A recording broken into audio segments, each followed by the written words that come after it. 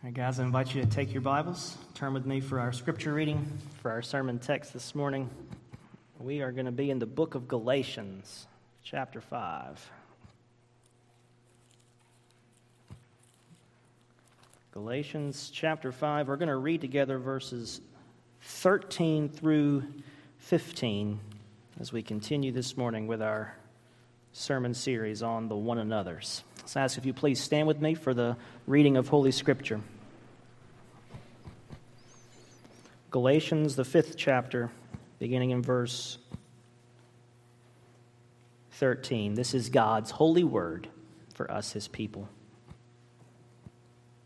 For you were called to freedom, brothers. Only do not use your freedom as an opportunity for the flesh, but through love serve one another.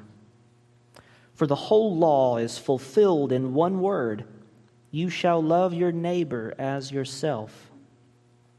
But if you bite and devour one another, watch out that you are not consumed by one another. This is God's holy word for us, His people. Father, we ask that you would bless the reading of your holy scriptures, and now I pray that you would bless also the preaching, the proclamation of the truth of your infallible and inspired holy word, that you would write the truth of your word deep upon our hearts today. Conform us a little more this morning into the image of our Lord and Savior Jesus Christ, so that we can go forward worshiping and serving you, running in all the ways of obedience that you've called us to. We ask it in Jesus' name. Amen. Amen. You may be seated.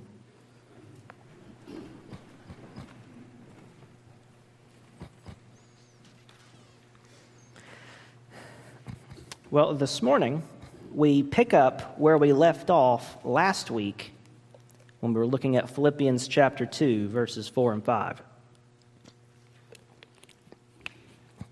Last week, we talked about the fifth of our 10 one another commandments: honor one another. And in chapter 2 of Philippians, verse 4, we read this: let each of you look not only to his own interests, but also to the interests of others. Last week, we looked at what it means to honor one another, and Philippians 2:3 tells us to impute more significance to others than we do to ourselves. And one of the ways we do that is by doing Philippians 2:4. We look out for each other.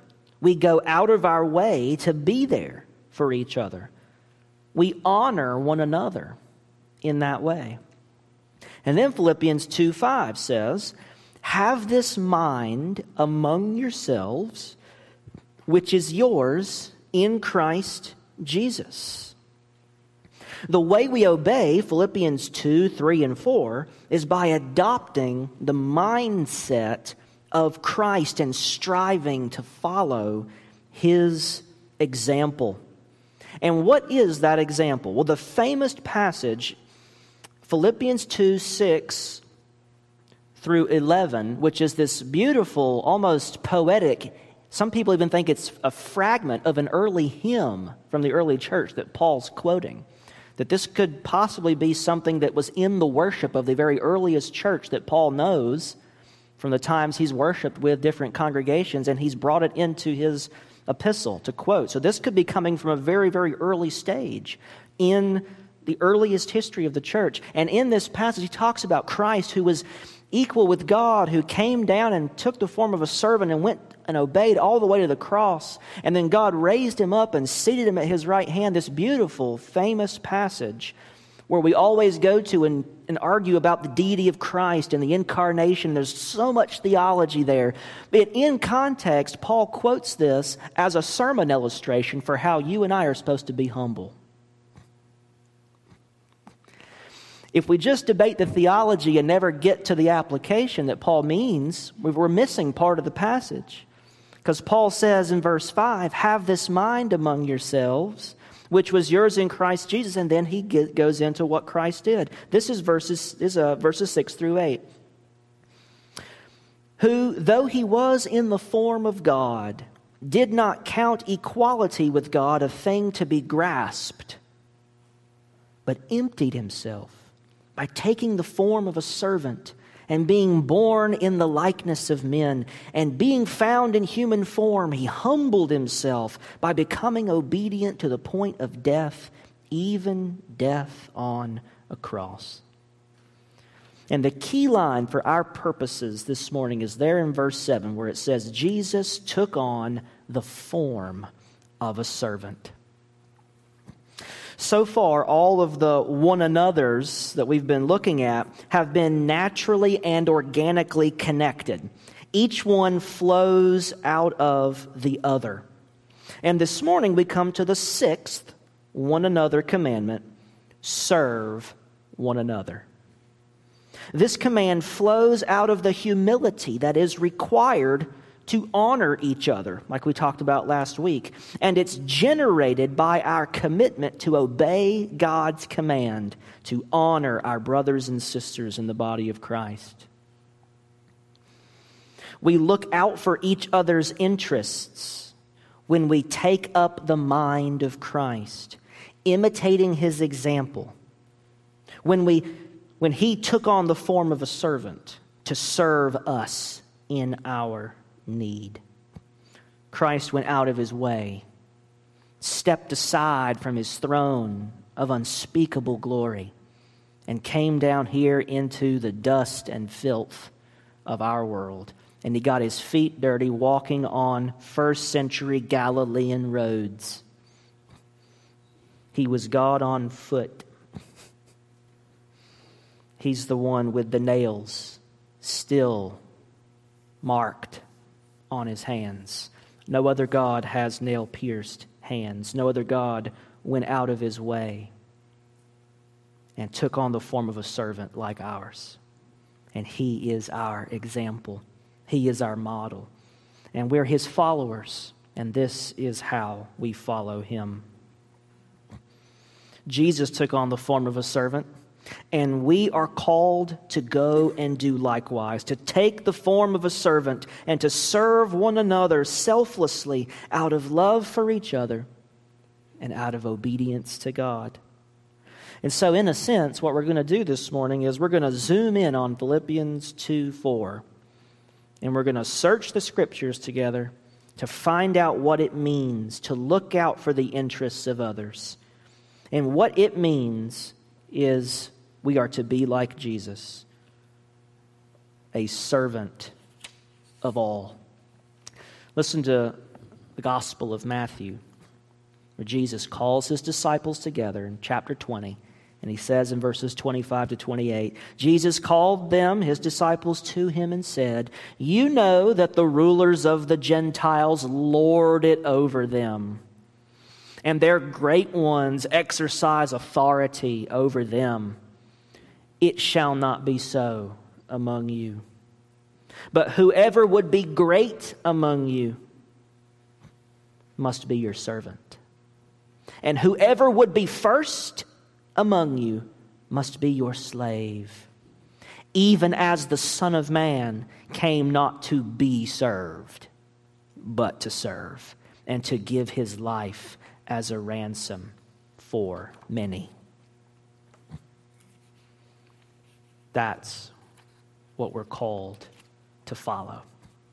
Now, as we begin to think about what it means to serve one another this morning, it's important for us to set this discussion in the context of the relation between faith and works in the Christian life. If you're planning on coming to Tuesday Talks, this is a bit of a cheat, so you'll know the answer. Okay, here we go. When you hear the phrase, good works, what do you think of? What comes to mind when I say good works? What are works or good works? Well, according to our confession of faith in chapter 16, section 1, Good works are only those things God has commanded us to do in the Bible. Good works are only those things that God has commanded us to do in the Bible. So anytime you do something in obedience to what the Bible tells you to do, that's a good work.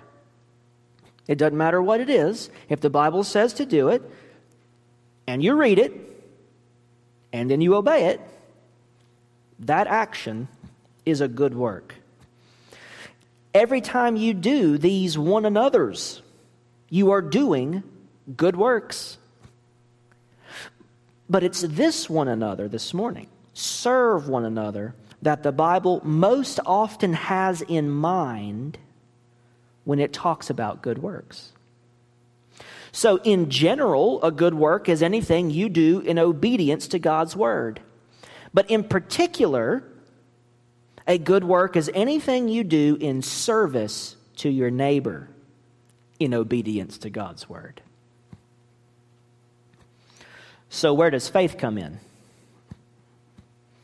When it comes to the gospel, faith is opposed to good works.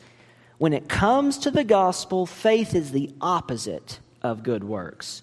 It's the enemy of good works. In the gospel, faith is opposed to good works as the way to salvation. If the question is, how are we saved? The answer is, we are not saved by works, only by faith. So they are opposed to each other, either by works or by faith. The gospel says it's faith alone, not works.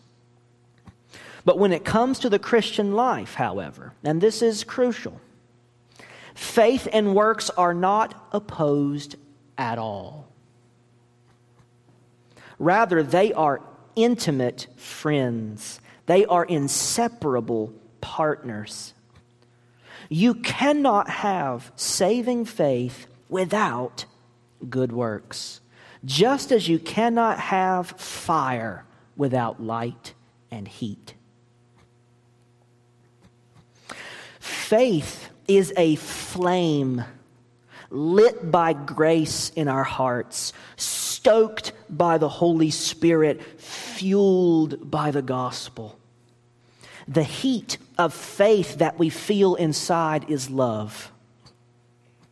The light of faith that we and others see is good works in service to our neighbor. Listen to how the great Protestant reformer Martin Luther describes faith and works. Luther says, quote, "Faith is a divine work in us, which changes us and makes us to be born anew of God. It kills the old Adam and makes us altogether different men in heart and spirit and mind and powers, and it brings with it the Holy Spirit." Luther goes on to say, "Oh, it is a living, busy, active, mighty thing, this faith. It is impossible for it not to be doing good works incessantly. It does not ask whether good works are to be done, but before the question is asked, it has already done them and is constantly doing them."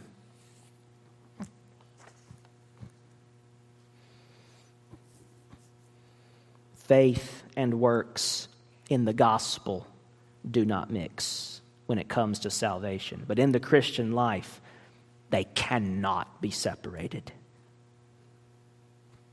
Now, let's look at our passage in Galatians 5, where Paul unpacks this for us. Look in Galatians, a little earlier from our text. Look up the page to Galatians 5:6. It says, "For in Christ Jesus, neither circumcision, being a Jew, nor uncircumcision, being a Gentile, counts for anything, but only faith working through love." The only thing that counts for anything in Christ is faith working through love. This is point one. Faith works. It is, as Luther says, a living, busy, active, mighty thing, this faith. It never sits still. It's always active, living, moving. Faith works. A living faith works.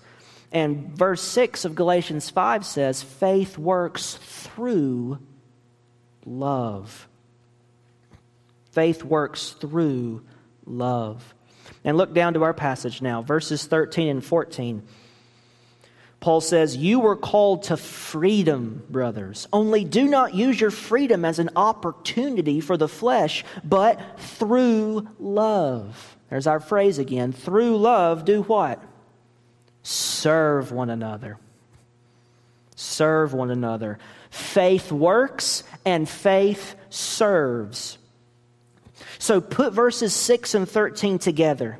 Faith works through love, and the work that faith does through love is serving your neighbor. The flame of faith naturally produces the heat of love and the light of works. James 2:26 says, for just as the body without breath is dead, so also faith without works is dead. We need to check our spiritual pulse. How do you do that? Is your faith breathing? A living faith inhales grace and exhales good works, exhales obedience, exhales service to your neighbor. A faith that isn't breathing is just a corpse you carry to church each week. A faith that's living and active is one that breathes. Check your spiritual pulse today. Is your faith alive? The Christian life can only be lived by faith. Why? Because faith is the only source of love and good works, which is what the Christian life consists of.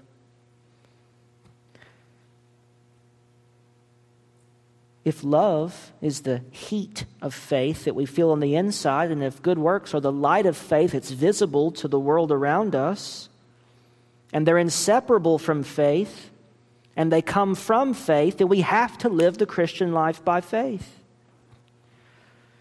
And not only do we have to live the Christian life by faith, which is where love and good works come from, we also have to live the Christian life with one another. And that's what we've been talking about each week. We need one another too. And that's why, as we said a couple weeks ago, Hebrews 10:24 says, let us consider how to stir up one another to love and good works. We looked at that passage a couple weeks ago as a key part of what it means to encourage one another. This is God's plan. This is God's plan for how His people live the Christian life together and faithfully endure to the end and reach final salvation. Good works are a necessary part of the journey that we're on to heaven. Not so that we can get saved, but because we already are saved. And because good works is what we were saved for. Titus chapter 2, verse 14, Christ gave Himself for us to redeem us from all lawlessness, and to purify for himself a people for his own possession who are zealous for good works. That's part of why Jesus died for you, Christian. It was not just so he could clean you up from your sins and then let you sit inactive. No, he saved you by changing your heart, giving you the gift of faith, and that faith is a divine, living, breathing, active thing. And he did that for you so that you could be busy about his will, his kingdom, his purposes, obeying his word, living in love and good works. That's part of why he died. Or the classic example, Ephesians 2, 8 through 10. For by grace you have been saved through faith. And this is not your own doing. It is the gift of God. Not a result of works, so that no one may boast. You hear that? It's grace, faith alone, not works. Gift, not something you earned. Works and faith are polar opposites in the gospel. But then verse 10. For we are his workmanship, created in Christ Jesus for good works, which God prepared beforehand that we should walk in them. We were saved for a purpose. Salvation isn't just something we get to brag about or something we get to be thankful for. Salvation is also a vocation. Salvation means we have a job to do. We are to be busy about the will of God. He has taken law breakers and made us into obedient law keepers. That's part of why he died for us. You are saved, Christian, so that you can love and serve your neighbor. Jesus saved you, and he put you in his church as a member of his body right here at the Forks, so that you can participate in all these one another's with your fellow members. That's the first point this morning. Faith works. Second point. This brings us now to point 2, doing good. So, let's get specific now. What does it mean to serve one another? Serve one another is the command to do good to your neighbor. Serve one another is the command to do good to your neighbor, or to do good works for your neighbor. A couple of verses. 1 Thessalonians 5:15.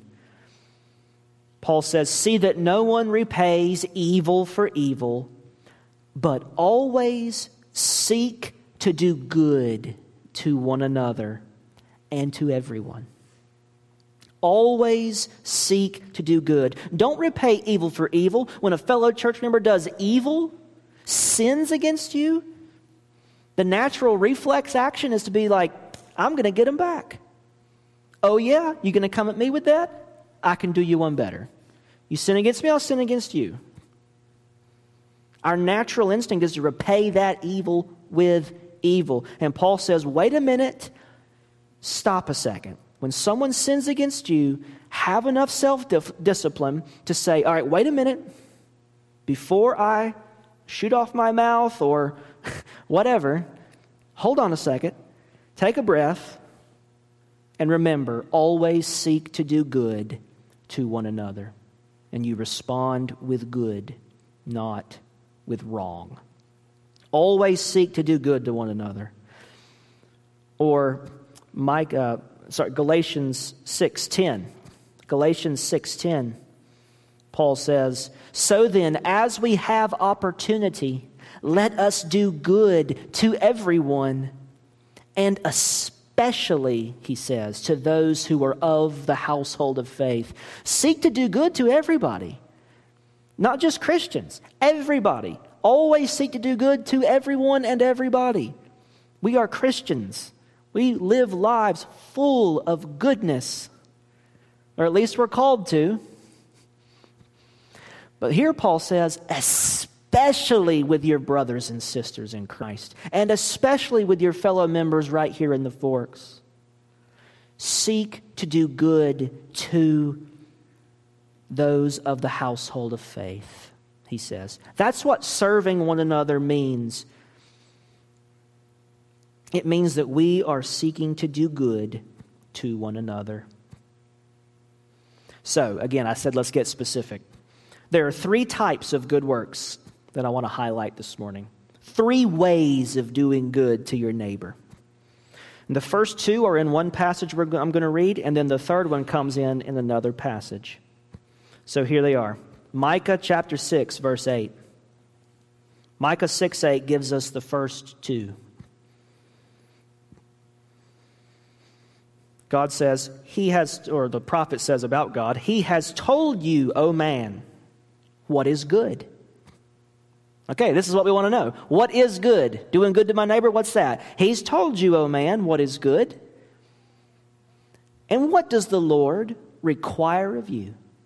But to do justice, to love kindness, and to walk humbly with your God. Here we see the first 2 types of good we are to do to and for one another. The first is do justice. What are good works? How do we serve each other? Number 1, works of justice. Works of justice. We are to treat others well. We are to treat others right. In the South we say, treating me good. We don't say well. Treat someone good. Treat them well. Treat them right. Do justly with your neighbor. Jesus says, right, He says to do unto others as you would have them do unto you. That's a justice principle. Works of justice. Treating each other as each other truly deserves. And when they deserve bad treatment, we give them grace, not evil for evil. We treat them above and beyond, always seeking to treat them justly. Just because they don't treat me the way I deserve doesn't mean I'm going to do the same thing to them. I will treat them the way they deserve, even if they have debased themselves and acted in a way that is unworthy of who they are in Christ. I will not agree with them in them stooping down and acting beneath themselves. I'm going to respond with good. I'm going to respond with justice to that person, treating others right, treating them well, doing right by each other. Works of justice. That's number 1. That's how we serve each other. Second type of good works, here in the verse, works of kindness. I love this. I love Micah 6:8. It says, do justice, and then it doesn't say do kindness. It says love kindness. Don't just grit your teeth and be nice to people. I'd rather just give people the cold shoulder. I'd rather just tell people to take a hike. I'd rather just, I don't want to be bothered. I'll be nice. I'll be polite. Fine. No, love kindness, the Bible says. Get a thrill out of treating others thoughtfully, kindly. Be nice to one another, considerate, thoughtful, generous. Going out of your way to think and get creative. How can I be kind to someone today? Not just polite, but kind. What would an act of kindness look like today? Get up in the morning and say, Lord, show me who today could benefit from me showing an act of kindness. And pray that God would open your eyes and open doors and bring somebody into your life, and be on the lookout. Be listening to how people are talking. Watch how they're acting that day. See what kind of day they're having and think, how can I speak the kindness of Jesus into this person's life today? And it doesn't have to be awkward. You don't have to go up there and preach a sermon to them. I'm talking about actions that are full of the kindness of Christ. Works of justice, and then love kindness. And you can get so creative. Who could benefit from a phone call? Who can I text? Who can I email? Who can I invite over? Who can I speak to who seems like they're having a hard time? When God brings somebody across your mind you hadn't thought of in a while, that might be a clue that, hey, that person needs to be reached out to. And just be attentive to the way the Spirit can move your thoughts. And say, Lord, open my eyes and give me the courage to step out and not just do works of justice, but to do those acts of kindness for my brothers and sisters in Christ right here at the Forks. Show me, Lord, how to walk in kindness. And then the third type of good works, works of justice, works of kindness. The third type is works of mercy. Works of mercy. Zechariah chapter 7, verses 8 through 10. And the word of the Lord came to Zechariah, saying, Thus says the Lord of hosts, render true judgments. Render true judgments, that's works of justice. Show kindness, there's works of kindness. And show mercy to one another. Show mercy to one another. Do not oppress the widow, the fatherless, the sojourner, or the poor, and let none of you devise evil against one another in your heart. Powerful text. Works of mercy. This is something that I just started doing in high school.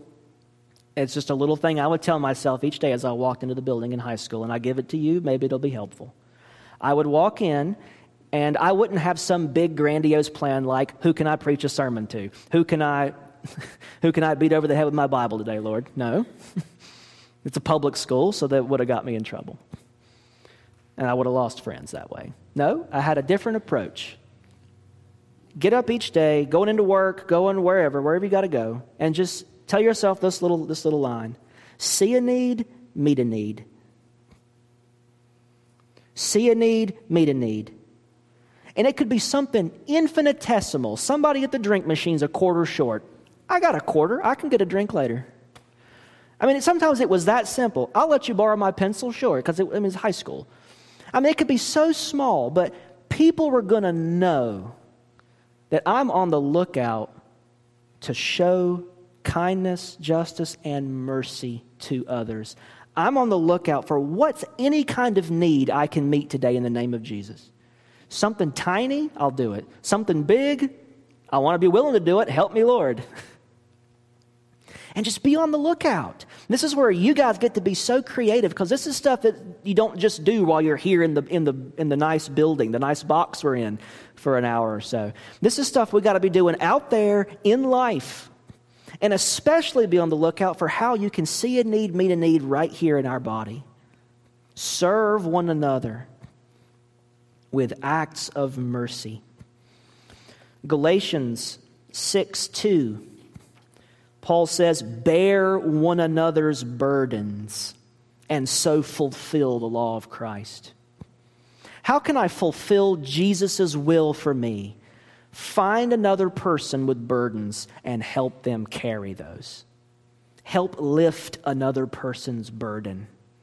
That's an act of mercy. When you see need and brokenness and pain and confusion, loneliness, depression, when you see all of the wounds and all of the maladies and all of the mess that we get ourselves into and that life just drags us down into, this is where acts of mercy come in. See a need, meet a need. Bear one another's burdens. Romans 12:13, contribute to the needs of the saints. 1 Thessalonians 5:14, help the weak. Then Titus 3:8 and 14, Paul says, the saying is trustworthy, and I want you to insist on these things, so that those who have believed in God may be careful to devote themselves to good works. These things are excellent and profitable for people.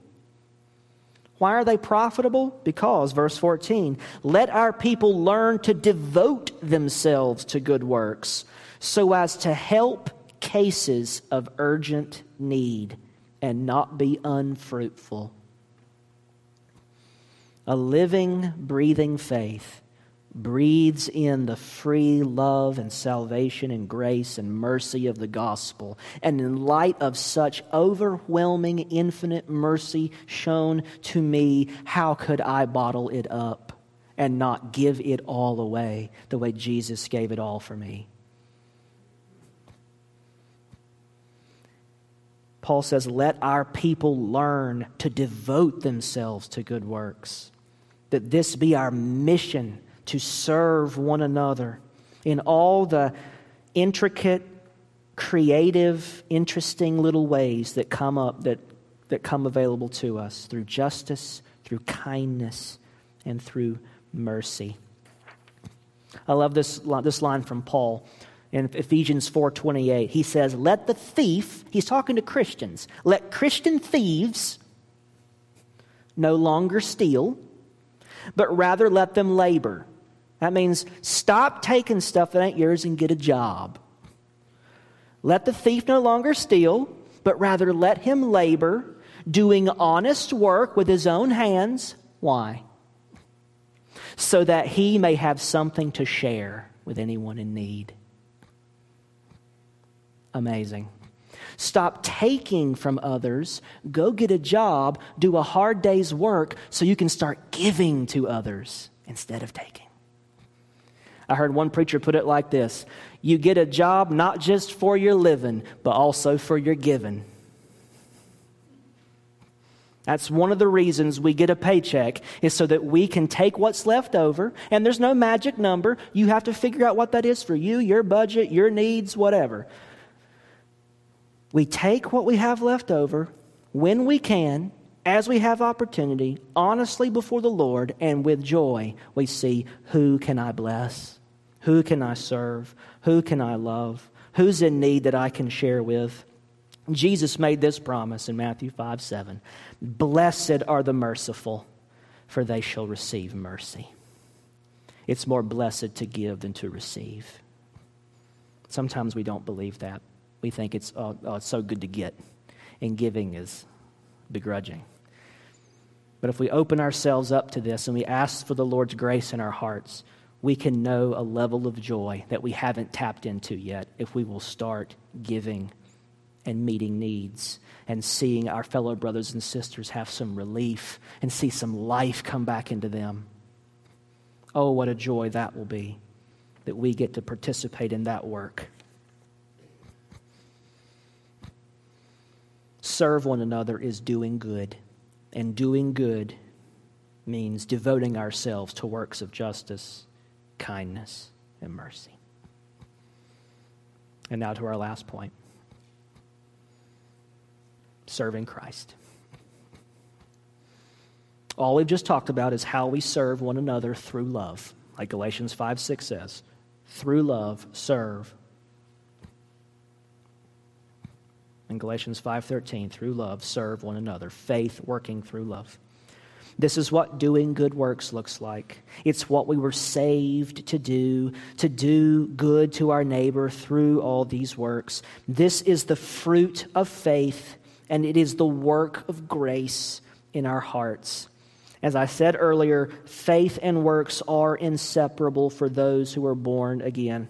One more quote from Martin Luther, one of my favorites in all of his many, many volumes of writings he left to us.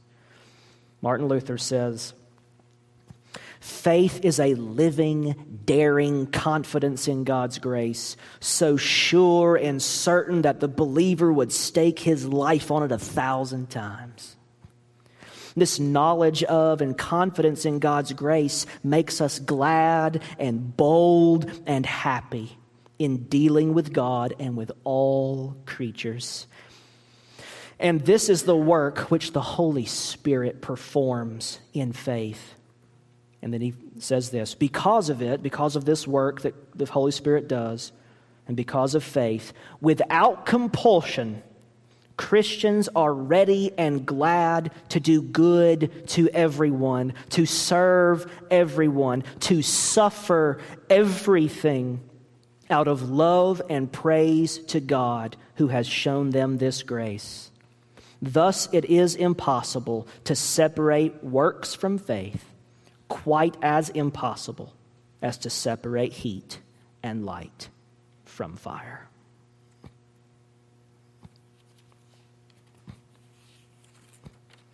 The life of faith, a life of good works, is not only the way we serve one another. The last point I want to make this morning is that this is also the way we serve Christ. Paul says in Acts 17:24-25, the God who made the world and everything in it, being Lord of heaven and earth, does not live in temples made by man, nor is he served by human hands as though he needed anything, since he himself gives to all mankind life and breath and everything. So you can't serve God as though he needs something from you. God has no need of you or me or anything we do. But we're called to serve God, so what do? The way you serve God is by filling your hands full of good works and not bringing them to God in exchange for grace as though you've earned something from Him. No. You fill both hands full of good works and you give them away freely and selflessly to your neighbor.